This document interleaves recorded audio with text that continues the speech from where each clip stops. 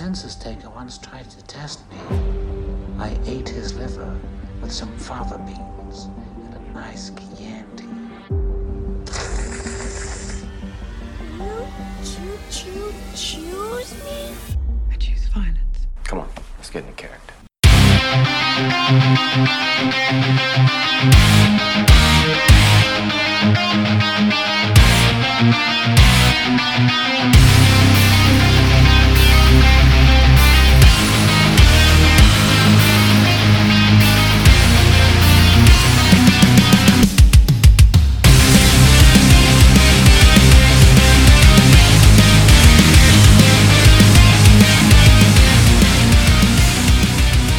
Welcome to episode 318 of the Throwdown Thursday podcast. I'm your host, Patrick Rahal, but you can call me Patsy the Angry Nerd. We are here from Magenta Manor in the Pat Cave, and we are brought to you by the Dorkening Podcast Network and Deadly Grounds Coffee. I am here, of course, not by myself. I am joined by my co-host on the show, and my co-host in life, she is the Baroness of Bordeaux, the Countess of Cabernet, the Mistress of Merlot, the Queen Regent of Rosé, the Real Housewife of Transylvania, the Michael Phelps of Wine, the Queen of the Monsters, and an honorary Lizzie. Ladies and gentlemen, Ashes Von Nightmare. I don't know about you, Miss Kitty, but I feel so much crummier. Kitty wants some candy. Yes, this week we will be discussing, because of his triumphant return to the role, we are going to be discussing Michael Keaton as Batman, and we just, the last few days, watched the 1989 and 1992 Tim Burton films, and I got to tell you, watching the second one, I was like, man, these guys are definitely working on this and Nightmare Before Christmas at the same time. Not just Tim Burton, but Danny Elfman as well, and Paul Rubens, who also crossed over in this one at the very beginning. No speaking lines, but, very interesting. A lot of cool cameos in this, including Sean Whalen as the newspaper boy, and Doug Jones in one of his first roles as a skinny clown, which, boy, he never did that role again, especially not in, like, Legion, although he was really more of an ice cream man, but he was kind of dressed like a Harlequin. You know. But yeah, we are going to be discussing Michael Keaton as Batman in part of our very irregularly produced Batman episodes, because we've already... I mean, we said we would get to them all eventually. Well, I mean, we did like three of them in a row. And this is like... Because we were going to talk about The Flash, but we haven't seen The Flash, so we're just like, let's just talk about Bruce Wayne Batman as portrayed by Michael Keaton, because much like what we saw in the casting of every other Batman, there was a ton of fan backlash, but we'll get to that in the main discussion. But this series of two films really gave us some of our most iconic portrayals of classic Batman villains, from Jack Nicholson as the Joker, Danny DeVito as the Penguin, and Michelle Pfeiffer as, or as they said in the Honest trailer, Cat Scratch Pfeiffer, as Catwoman / Selena Kyle. These were some of the best. Like, you want to talk about a dark, gritty reboot of Batman? Like, this is darker. Like, I'd say more surrealistic. This, for me, was kind of the best of both worlds. You get that super campy aspect to it, but you also have like that dark, gritty undertone that honestly, it was very Tim Burton. Batman loves killing people. He's like, oh boy, here I go killing again. I like that. I like a murderous Batman. I like my Batman with a side of murder. See, and a lot of people will be like, oh, Batman doesn't kill people. No. I mean, like, I played the Arkham games, and, you definitely don't kill people when you hit them with the fucking bat tank at 130 miles an hour. They just bounce off, and they're fine. They're just sleeping at a farm upstate. Yeah. So, like, oh, yeah, let me throw these razor-edged batarangs in your face 40 times and then pummel you into fucking oblivion with my giant electric gauntlets. and just pound your face into the pavement until you develop a speech impediment. But I didn't kill you. You're in a coma for the next month, and like when you wake up, you don't know math and don't recognize faces anymore. But and hey, you've accrued like a hell of a lot of hospital bills. But hey, you're still here. You're found out dead. We found out the guy who knew the guy who knew the guy where the tanker was being stolen from. And we got there just in time to blow it up and definitely not kill any other people. But that made us think, for our getting into character question, who are some of your favorite portrayals of Batman villains or Batman's rogues galleries? Because Catwoman's not always a villain. And so I'll let you take that, because I think I know where you're going to go, especially where one of your people is going to be signing autographs in November. So obviously my favorite Batman villain, rogue character, Batman sidekick at times, Batman lover, foil.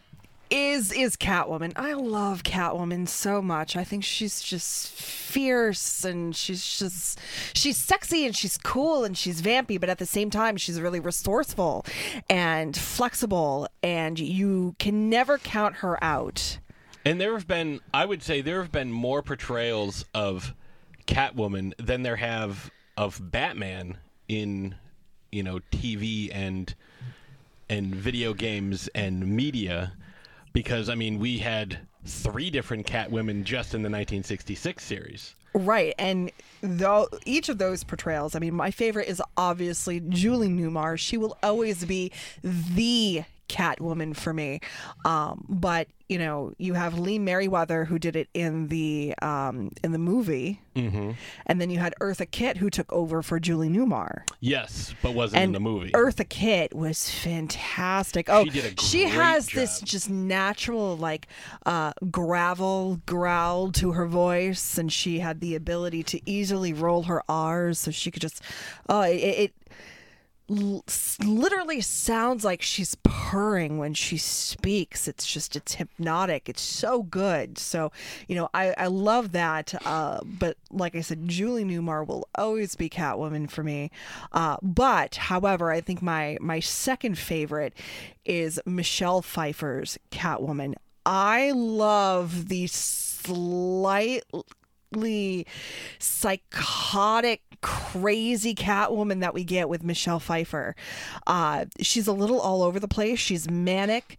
We see her backstory, and she would be a great character to talk about, because there's absolutely. A lot there, and that's kind of what I love with these films too, is you get to see the origin story of the Joker, how Jack Napier becomes the Joker, how Selena Kyle becomes Catwoman, how Oswald Cobblepot becomes the Penguin. Again, as we have seen in other media, I should say, changing the backstory of the villains to suit the details of the director's narrative, because everybody's got the Joker has multiple backstories.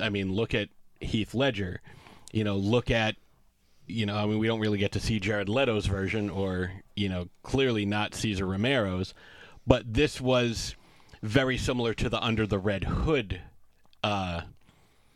storyline that we got to see, where Jack was, or his name, I think for that was Joe Kerr, they, of course it was. And then they came up with that there's actually 3 Jokers, so we can explain everything. There's a lot of weird retconning that is commonplace nowadays that in 1989 I don't think was as prevalent as it is now, where you're not switching writers so much.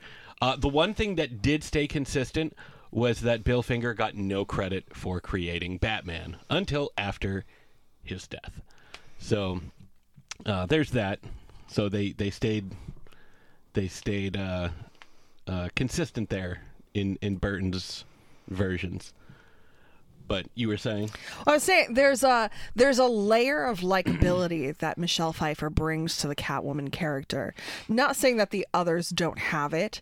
Again, it's just this kind of craziness nuanced with who she was before she died and became Catwoman and was brought back to life, in a it was almost like a very Spider-Man-esque type way. Like I Bitten by died, a radioactive cat. Yeah. Now I have cat-like reflexes, and I have 9 can lives. sew like a cat. And I can, Like in the pitch meeting. all of a sudden she's drinking milk right out of the carton. Like a cat. Like a cat. Like a cat does. She gave her cat milk and probably diarrhea. But here's the thing. There's something so fantastical about all the way that these characters are presented in these 2 films. It's totally, completely unrealistic, and I love that. I love that campy aspect. I love, underlined with that grittiness. I think it's just perfect. I love it so much.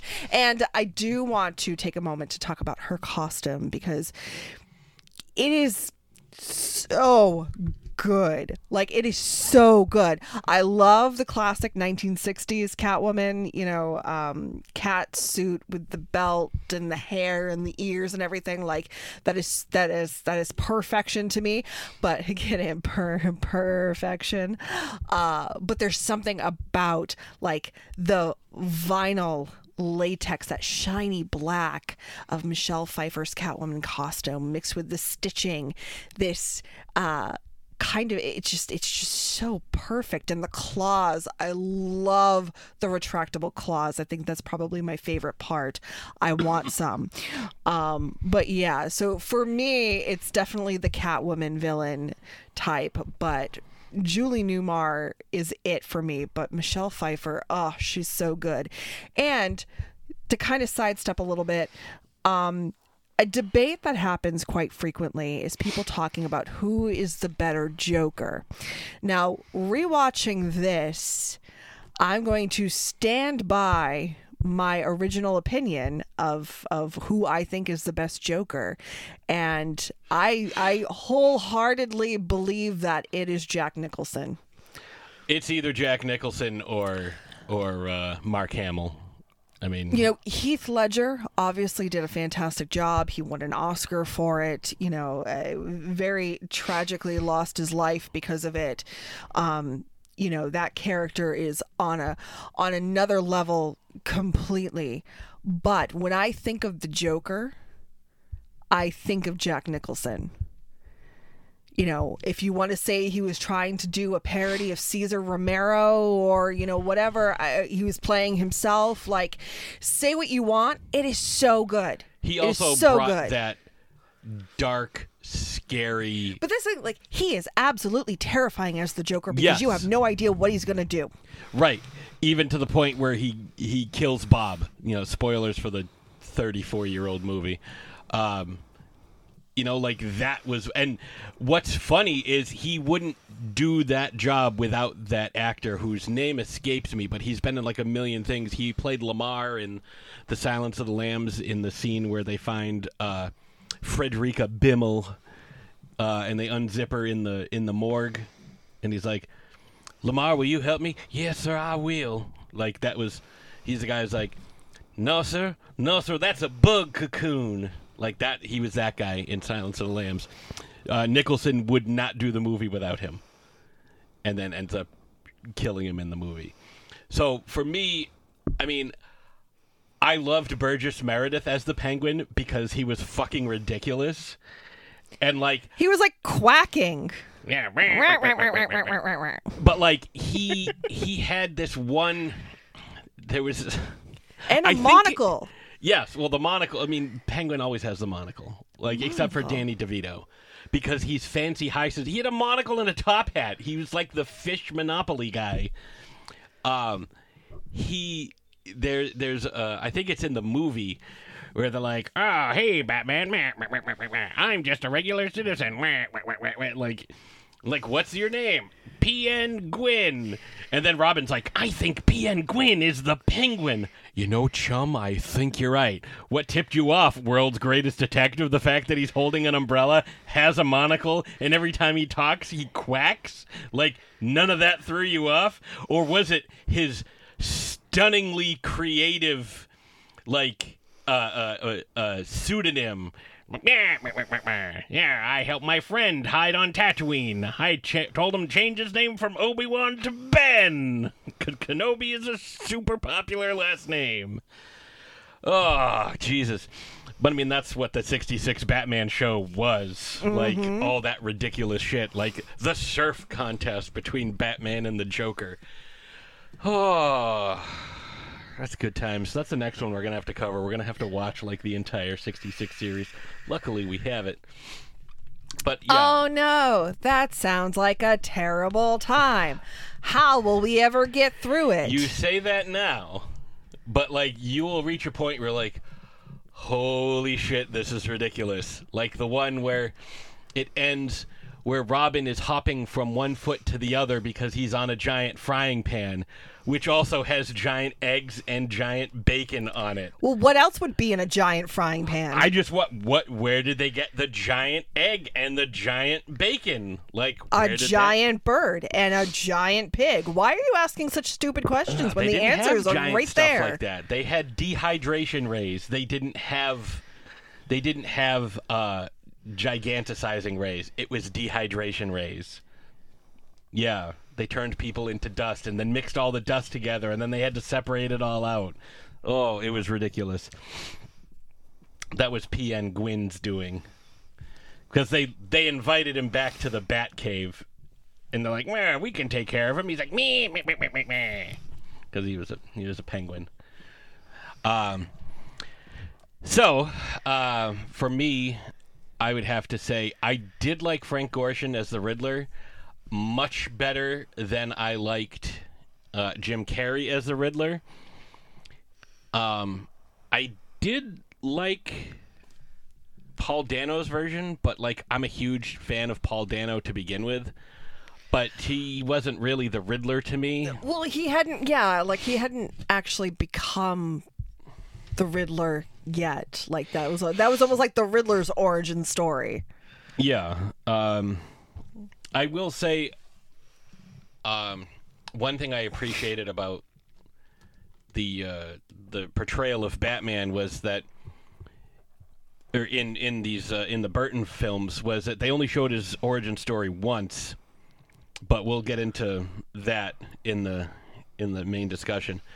But yeah, I obviously Mark Hamill, like the all the different voice actors that were on Batman the Animated Series, because that in the 66 films series is what I grew up with.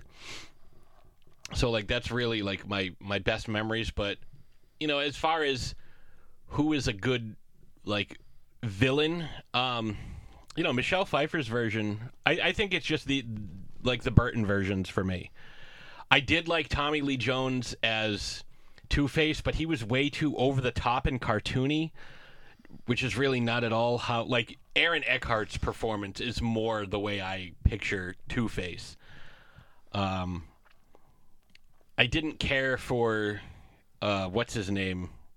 Colin Farrell as the Penguin. Like, it was good prosthetics, but, like, it was more realistic. Like, he wasn't a weird, deformed fish man, but I don't know. So we want you to tell us what your favorites were. Let us know at throwdownthursdaypodcast@gmail.com, or let us know in the comments section underneath the episode. We're very curious to find out what your thoughts and feelings are on your favorite Batman villain portrayals. Did you like Tom Hardy as Bane? I didn't care for his voice. Fire rises. Tom Hardy can have a weird voice depending on, like, what character he's playing, but, like, this is a little over the top. Did you care for which version of Catwoman is your favorite? You know, was it Anne Hathaway? Was it Zoe Kravitz? Was it, you know... Halle Berry. Halle Berry, ugh. You know, how about Harley Quinn? Did who do you like her various portrayals across different media? The animated version of Harley Quinn is pretty fantastic. Kaylee Cuoco? Well, that too. I was thinking the Batman animated series. Yeah, that's what I figured. But no, the new Harley Quinn is fantastic, and I think that, Lake Bell does the voice of Poison Ivy. Yes, and I think the two of them, the two of them are amazing together. Fantastic. We haven't watched the most recent season. We should do that some point. But I've loved what we've seen so far. That's actually really fantastic.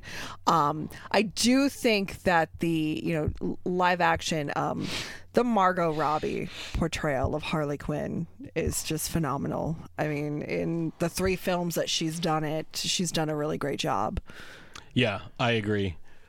So let's take a quick break, and when we come back, we're going to discuss Michael Keaton as he portrayed Batman in the 1989 and 1992 films. We're not going to get into The Flash much, except to talk a little bit about the references and whatnot. He's there. Yes, but... yeah, we'll be right back. Deadly Grounds Coffee knows how important your coffee is to you. Every batch is roasted to perfection with a unique special method that brings out the richest, deepest, smoothest flavor you'll ever find. We're coffee freaks too, and deadly serious about our brew. Just one sip and you'll know why we say, once you go deadly, you don't go back. It's truly coffee to die for. So when you're ready to get a little deadly, get online and order yours at getdeadly.com. It's coffee so good, it's scary.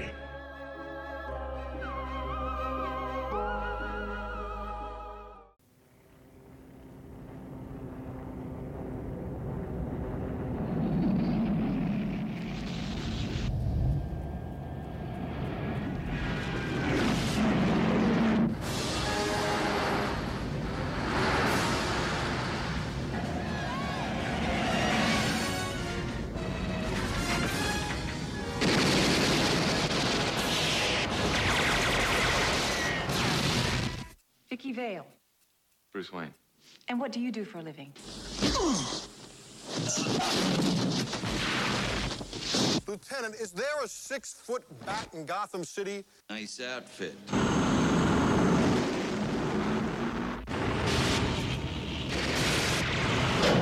You look fine. I didn't ask.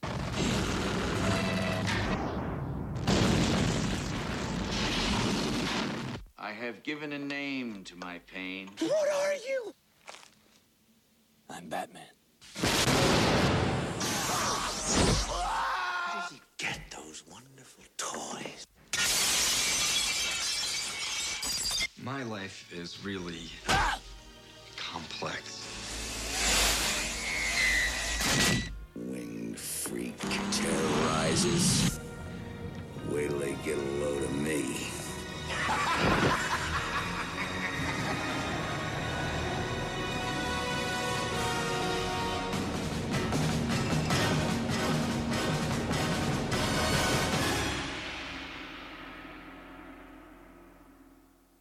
All right, and we are back. That, of course, was the trailer to the 1989 Batman film. You'll notice there's not a lot of music in the background, which is odd until, like, towards the end, as opposed to, you know, modern trailers. Even the trailer you'll hear for the 92 Batman Returns film, there is a significant amount of music that gets played throughout that. And I think that's kind of a disservice to Danny Elfman's amazing theme, which is essentially the same theme that they used in the animated series. But well, I mean, yeah, it pretty much is. And Batman 1989 was pretty much the inspiration behind Batman the animated series. Yeah, they were able to capitalize on the popularity. And although I think the 89, the cartoon series definitely was far superior to the second two movies. It wasn't nearly as dark or as gritty. They actually did the Bane storyline, but changed it to make Batman beat Bane, which was weird.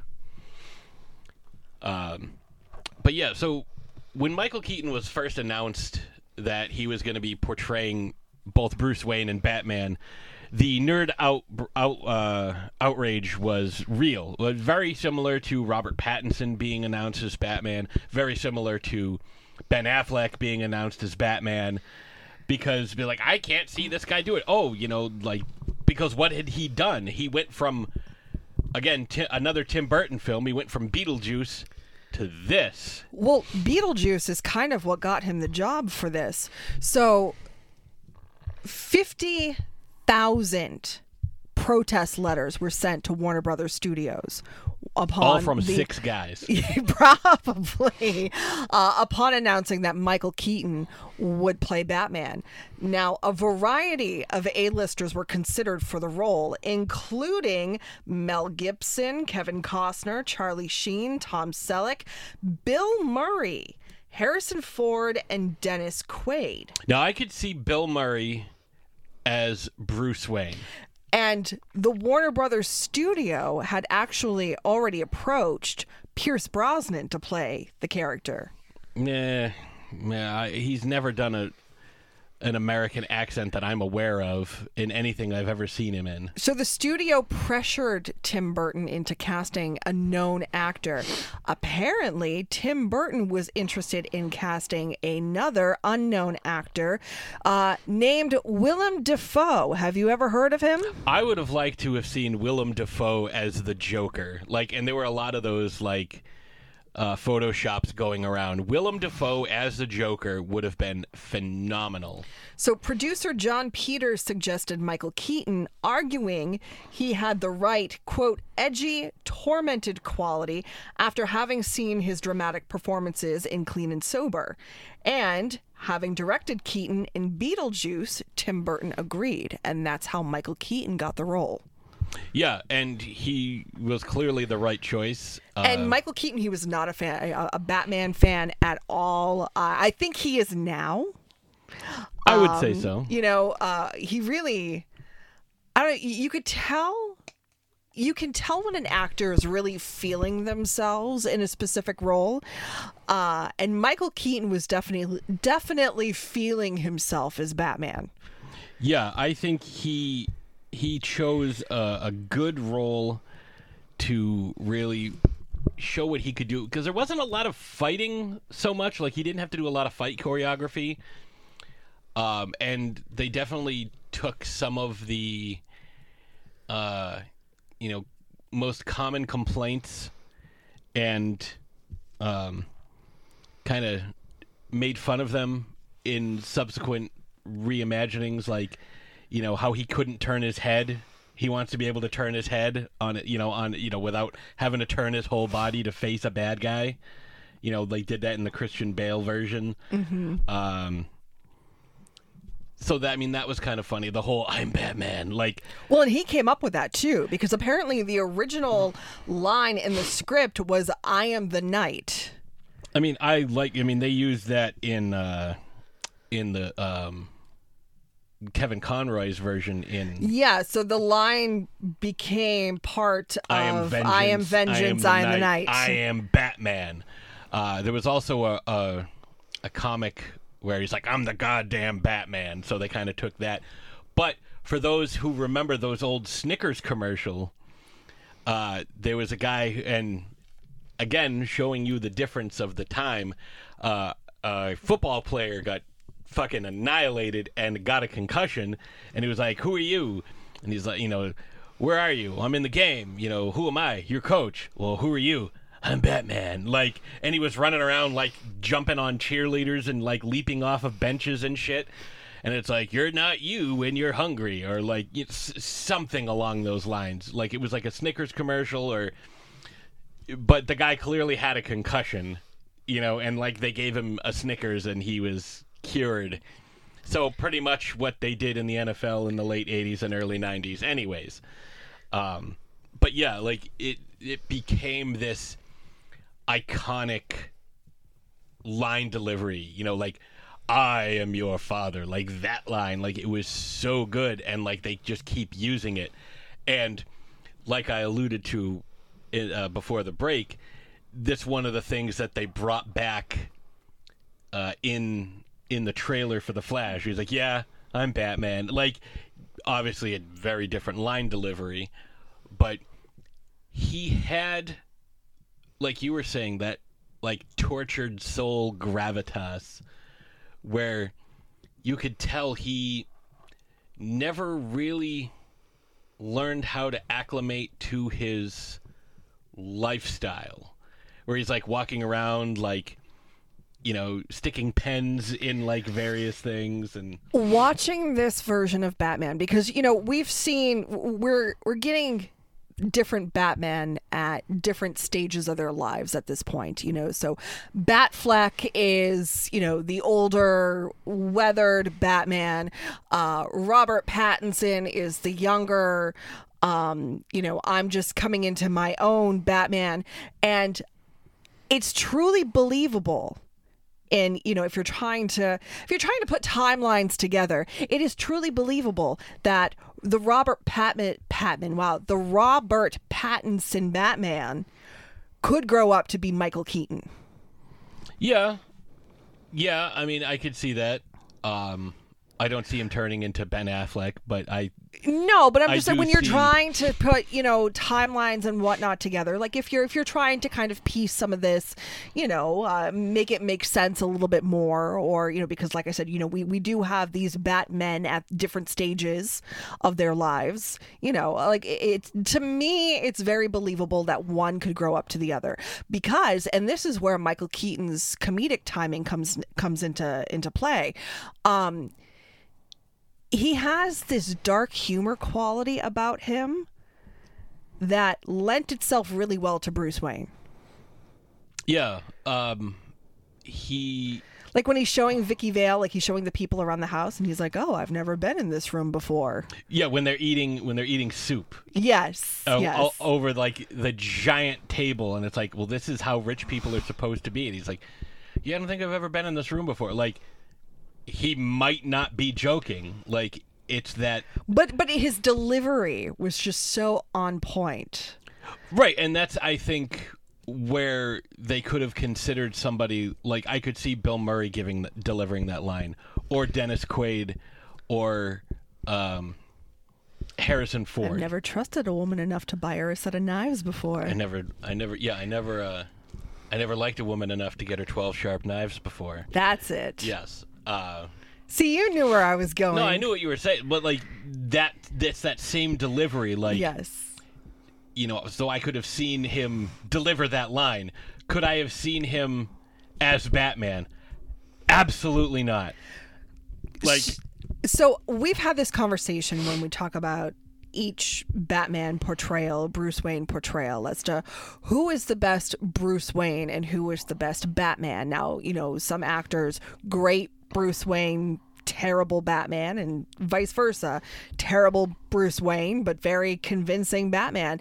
I think, and again, this is just my opinion, I think Michael Keaton is the most well-rounded of both. Yeah. He is the most believable of both. I believe him as Bruce Wayne. I think he's a fabulous Bruce Wayne. And I think he may be my favorite Batman. Yeah, I mean, he's definitely up there. Like, he's one of those guys that, like, really nailed the role, and I really couldn't envision someone else taking over. Like, when Clooney and Kilmer tried to take over that specific Batman and that specific Bruce Wayne set in that world with still... like the Tim Burton-esque landscape around him, they didn't fit. Like, they would have been fine if they weren't trying to be him. Well, I mean, so what happened was, so Batman Returns didn't do as well as the studio has hoped. It definitely didn't do as well initially as Batman 1989. So they were going to sign Burton on to do this. Was supposed to be a trilogy. I mean, initially it wasn't. Initially, Burton just wanted to do the one film, but then they approached him about doing a sequel and then rounding out the trilogy. So he signed on for a sequel, and then obviously Keaton signed on for a sequel. The sequel didn't do so hot. Again, initially, or as well as the studio had wanted it to do. It didn't have the major success, and there were a lot of issues with the second one because they gave Tim Burton more creative freedom. Yeah, and see, in the second one, and he, so that's why there's a slight shift in tone from the first to the second. It's a lot darker. There's a lot more explodey death guys, but like this was also a time where a studio would be happy. It's like, all right, we spent $8 million. We made $12 million. All right, this is a success. As opposed to now, it's like, we spent $80 million on this. If we don't make $400 million, we're so screwed. We're in financial ruin. We spent $150 million on this movie. If we don't make $1 billion worldwide, we're so screwed. Like, that's, you didn't need to make $1 billion on your movie, but you also didn't have a $100 million budget at the time. Right. But not only that, you also had other guys in your pocket. So, the toy makers and McDonald's, who was, banking on being able to sell toys in their Happy Meals and whatnot. 10 years later, or put it this way, 5 years earlier, Transformers killed off a bunch of people in their movies, or a bunch of robots, just for the sole purpose of selling more toys. Like, that's all these were commercials for toys. 10 years later, after the first Keaton Batman, we get The Phantom Menace, and George Lucas had a $400 million deal just for the merchandising rights. Merchandising. Mel Brooks wasn't lying when he said that's where the real... Like, the reason there is a Cars 2 is that Cars, while not successfully commercially, the merchandise made over $10 billion. Mm-hmm. So they're like, gotta make another one of these. Not because the movie was good or anyone wanted it, but because it's a chance to make more money in merchandise. Cars 2, the flamethrower. Yeah, right? The kids love that one. But, like, that's the reason why a lot of these movies were made. Like, the whole... Like, we talked about this in our Joel Schumacher series when we talked about, the Clooney and Kilmer versions. Like, the opening of the Kilmer one, he's like, oh, you didn't eat anything. He's like, I'll get drive-through. It's like...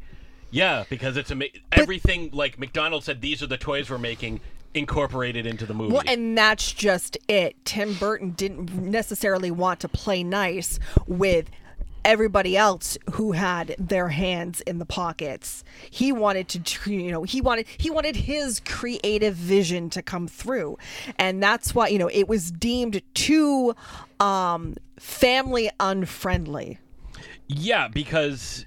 And everybody they didn't like that, and so right, attempted infanticide and like the death scene of Danny DeVito's Penguin, like, or Max Schreck getting outed, like, and there was a lot more sexualization, especially like coming from the Penguin. Like, that dude was a horny little bastard. Well, he's been down in the sewers for 33 years. Where do you think all those penguins came from? Okay, that was just a little too much. I draw the line. But even then, and I will give Tim Burton credit. Up until that point, Catwoman was really just perceived as this sex symbol, and he wanted her to have more layers to her character. And then so he took away the layers and turned her into a sex symbol. Yes and no. Like, I understood, yes. But she's also, like, fiercely independent. When she meets up with Bruce Wayne at the Christmas party, what does she tell him? Hey, there's a king-size bed in the department store. Like, let's go bang on it. Like, yeah, she's living her best life. She is promiscuous But she doesn't do anybody. She just wants to hook up with him and murder Max Schreck. Like that's. I mean, same. I mean, and if you don't know who Max Schreck is, Max Schreck played Count Orloff in the 1920s Nosferatu. So, like, to have that character. And can we also shout out to the dude who played his son, who, again, his name escapes me, but he played Leatherface in one of the Texas Chainsaw sequels, doing a Christopher Walken impression. Like, in front of Christopher Walken. So good.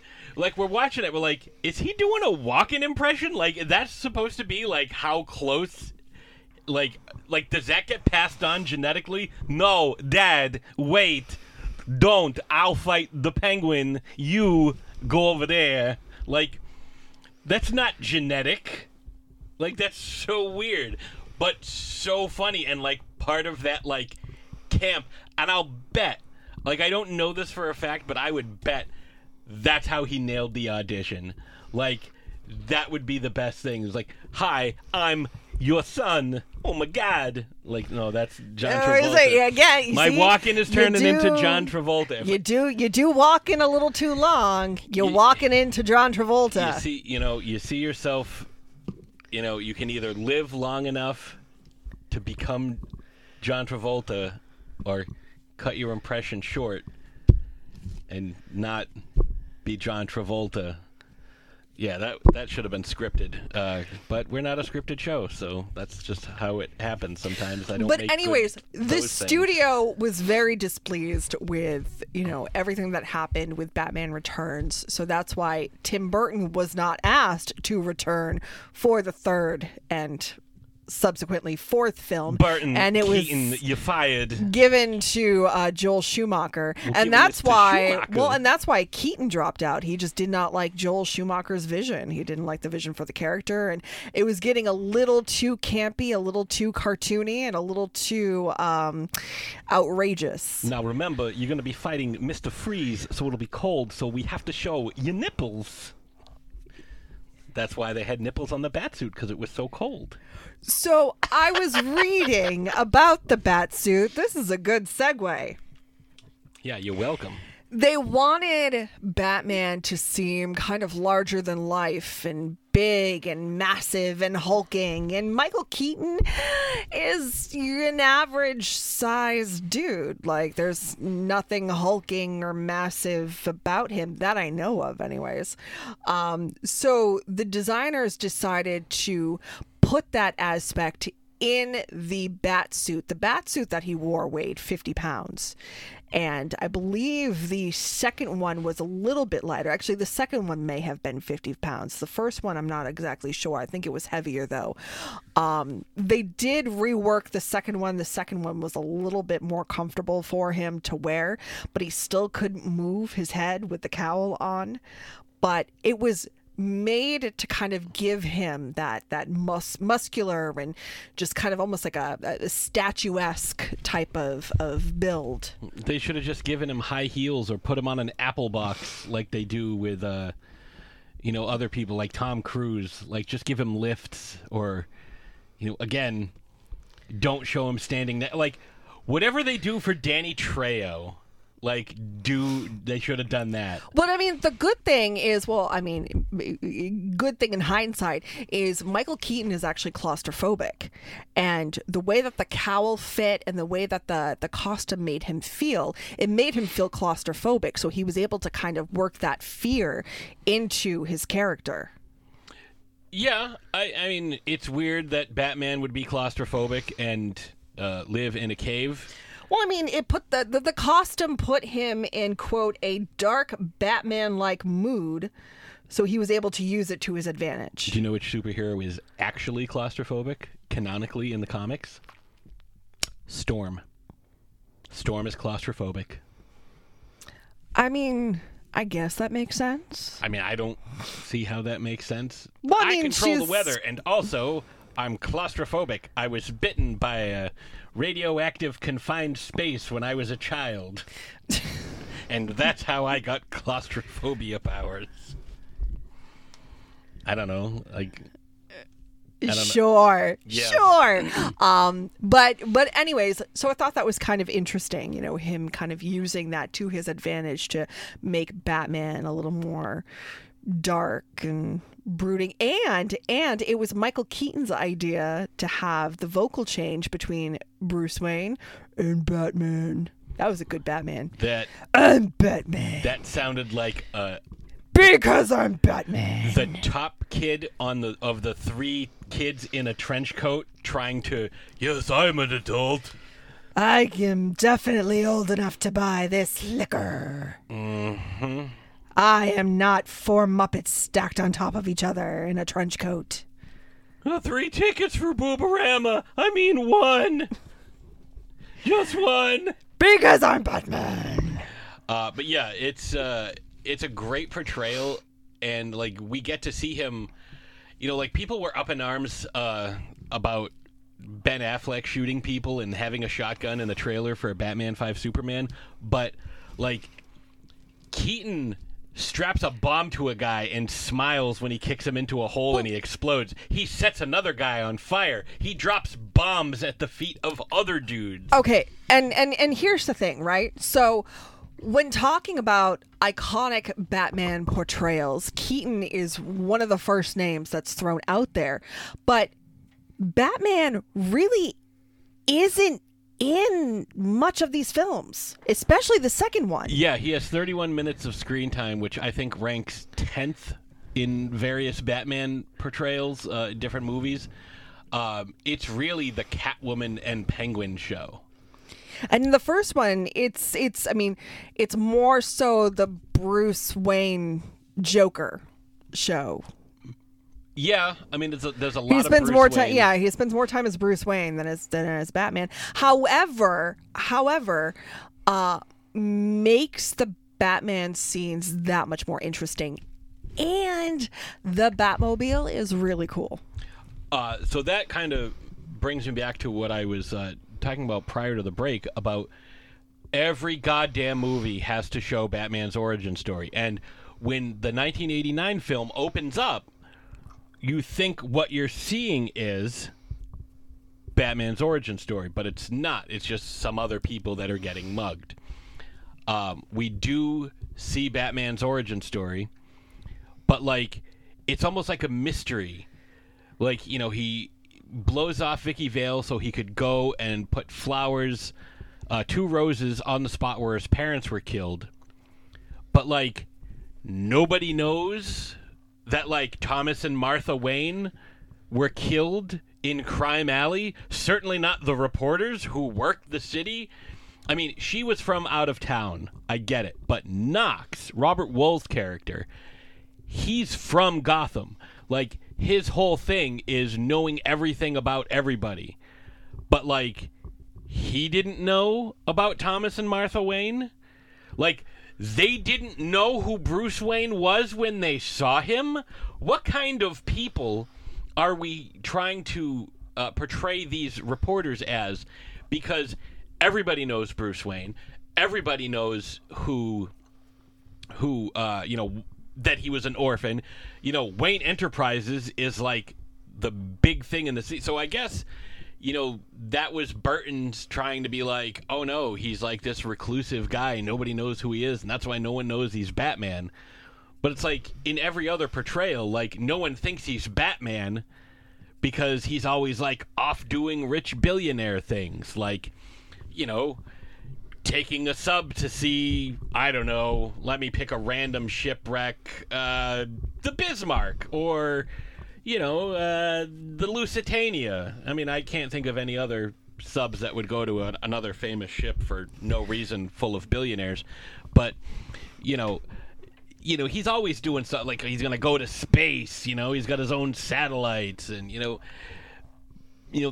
stuff that billionaires do, abscond on his yacht and, get attacked by orcas. Like, to be honest with you, the shit that's going on in real life right now sounds like it's being ripped straight from a Batman comic. Like, yeah, I've trained my orcas to sink yachts in the ocean. Me. Now I will control the Sea of Gibraltar.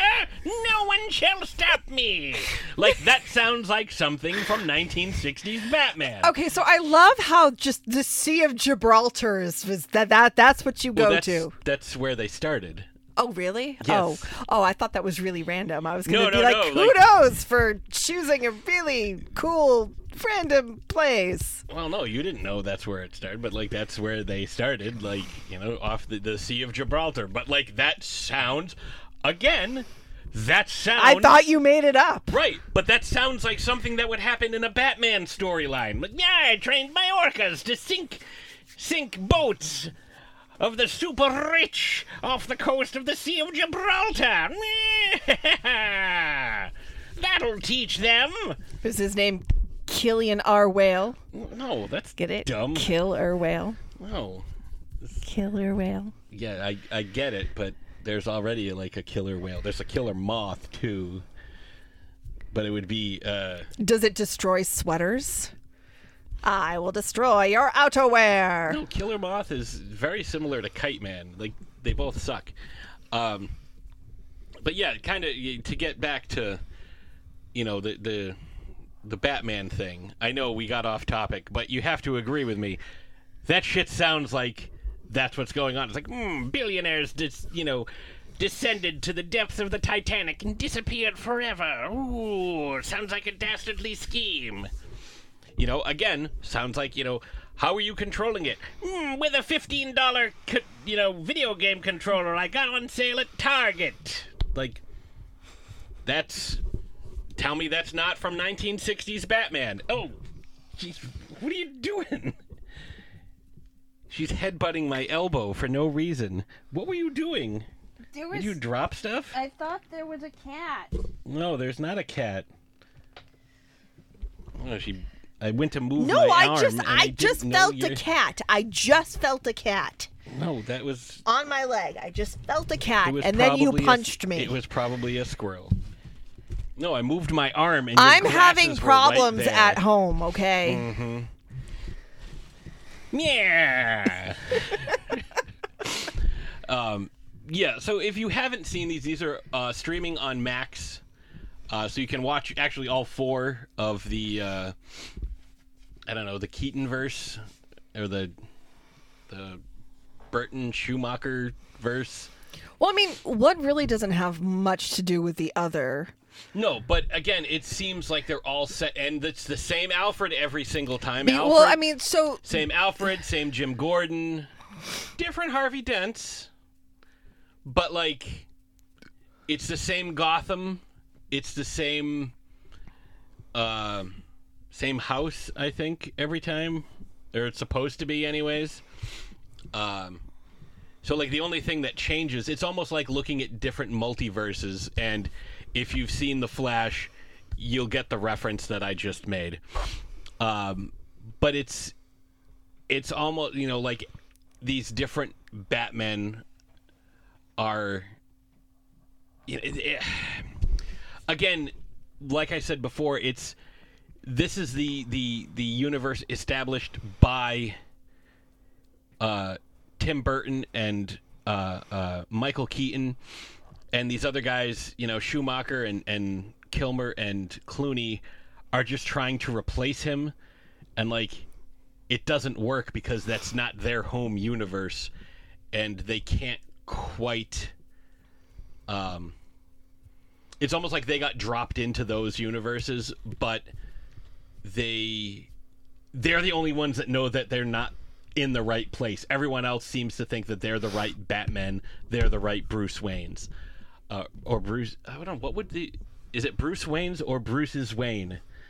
I think it's Bruce's Wayne. That's how I'm going to pluralize it from now on. But that's kind of how I choose to look at it, you know, especially now with everything having a multiverse. And fun fact, if the Flash movie had come out when it was supposed to in 2014, it would have beaten Marvel to all this multiverse stuff. So, because that was, 2 years after the Avengers. Doctor Strange hadn't even come out yet, because that was 2016. So, just an interesting fact. If they had gotten their stuff together and done what they should have done, we wouldn't be on like our 5th iteration of this universe at this point. But and who's to say that? I mean, so obviously this Flash film happened, and this happened before the gun takeover. Yes. Yeah. So who's to say any of this? Made. Yeah. So who's to say any of this is even going to be canon at some point? Yeah. Well, I think anymore. That's part of the thing is like they kind of retconned everything, and I haven't seen it, but I've watched breakdowns, and I know what happens at the end, and like what the driving plot of the movie is. So it seems like that's what they're trying to do. And I'm sure there were various rewrites.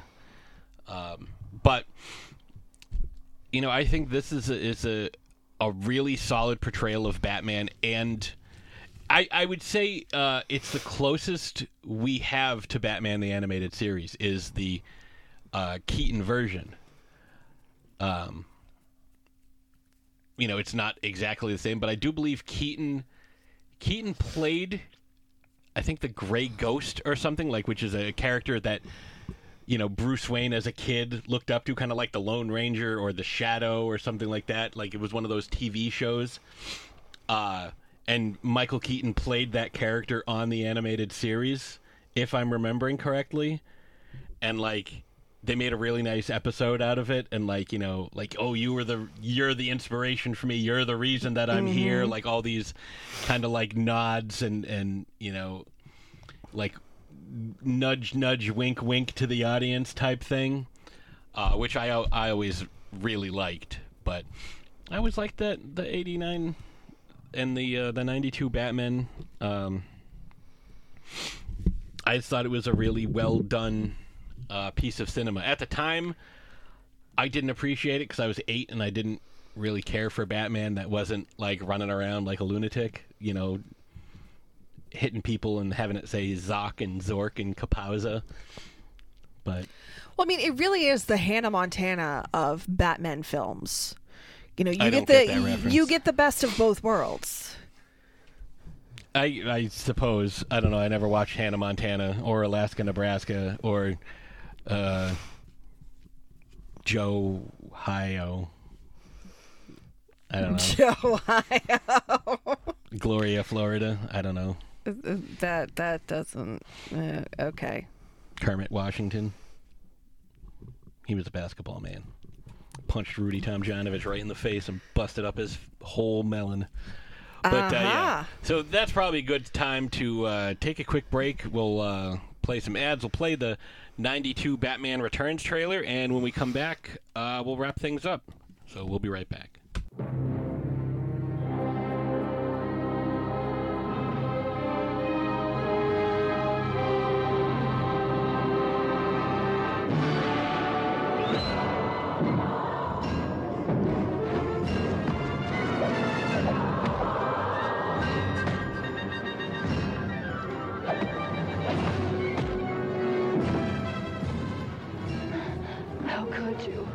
I'm a woman.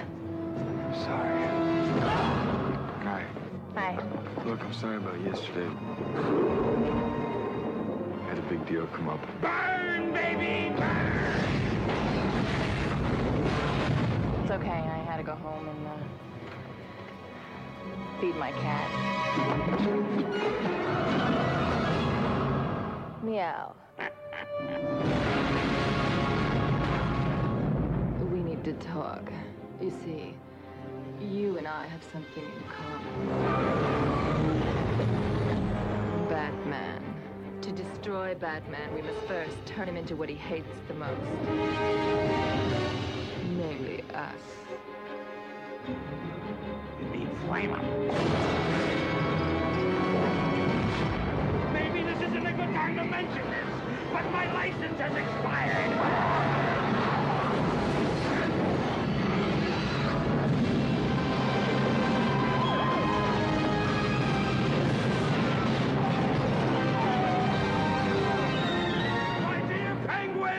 The time has come to punish all of Gotham!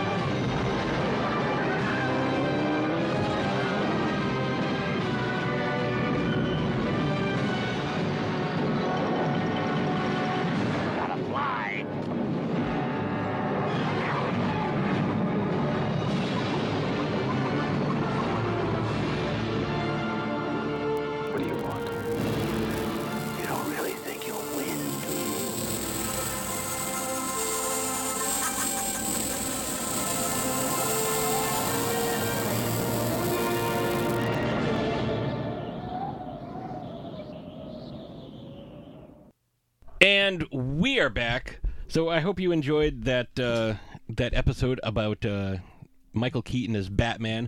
I'm sure there's a ton of other stuff that we didn't get to, but like the whole training of the Penguins for the Penguin March. But we're gonna kind of save that for when we talk about the Penguin, and there's a lot more about this. Obviously we have to do episodes on the other Batman rogues, villains. I mean, we're 318 episodes in, and we're finally getting around to talking about Michael Keaton as Batman. So have some patience with us. Obviously, we'll get to it. But, we have big plans this weekend. This is not only the 7th anniversary of the first ever episode of Throwdown Thursday, this Saturday, June 24th, but I am also embarking on a journey along with Ashes as part of our brand new production company, Magenta Manor. Considering we've talked about Magenta Manor how many times on this show? Pretty much every episode for the last 3 years. I will be directing my first ever short film this weekend, and I'm very excited about that. Hopefully, weather permitting. Yes. If not, we will be doing a documentary about how sad I am that it's raining. But one way or the other, we're going to film something. I hope. But, fingers crossed that the weather holds out at least long enough for us to film. Because otherwise, I will be a very sad man. That makes me a sad panda. But we have battle results for you. And that makes me a happy panda. I'm a happy puppy dog. Yeah, so the last time we recorded our last episode, we threw down a battle. I'm not bad, I'm just drawn that way. Battle of the Disney villains. Which magical maven has what it takes to be the last one standing and reign as Sorcerer Supreme? All powers and abilities applicable. The sandbox was the dead marshes from The Lord of the Rings. And special guest referee was Chris Angel, Mind Freak. And you could choose from Ursula the Sea Witch from The Little Mermaid, Maleficent from Sleeping Beauty, Madame Mim from The Sorcerer's Stone, or Dr. Facilier from The Princess and the Frog. Facilier. Facilier. It's French. Facilier. It's French. And you all chose Maleficent. I did too. I thought she would just...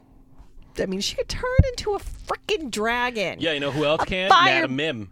Breathing dragon. She can. Yes, this is true. She can. Done did it. But she's a little derpy. She's very derpy. Clean, wholesome sunshine. I hate it. She almost beat Merlin. Almost. But not quite. Second place is a fancy word for loser. So I owe you all a very fabulous, very delicious sangria recipe that I have been hinting at for a while. So I'm going to give it to you today. Hooray for my wine segment. So this episode of Von Nightmare Vineyards, I am giving you my summer pink raspberry lemonade sangria. Okay.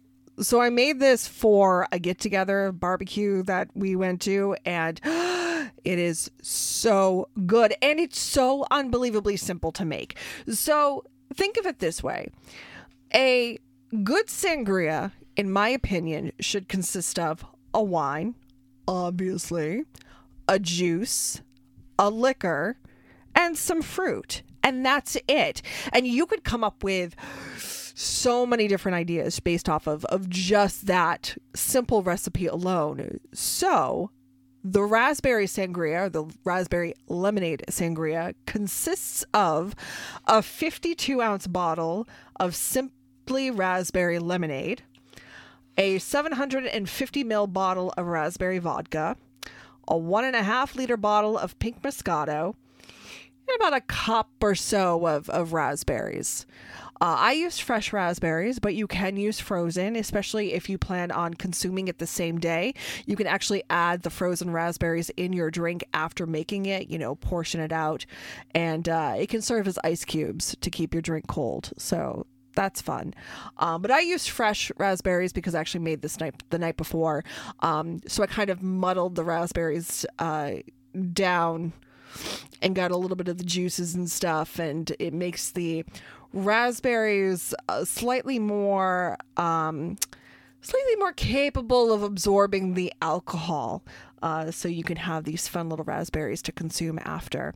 But either or, you can use fresh or you can use frozen. Both work. But yeah, so I just poured all of that into a large container, let it sit in the fridge overnight, stirred it up the next day, and it was ready to go. And it was so good. It was so good. If you're not a fan of vodka, you can also use, so if you're not a fan of vodka, you can use just a soda, or you can replace it with like a raspberry liqueur, like a raspberry cordial. It's going to give it a little bit more of a sweetness. So I wouldn't say, maybe don't use a whole bottle, but you could definitely get away with using some.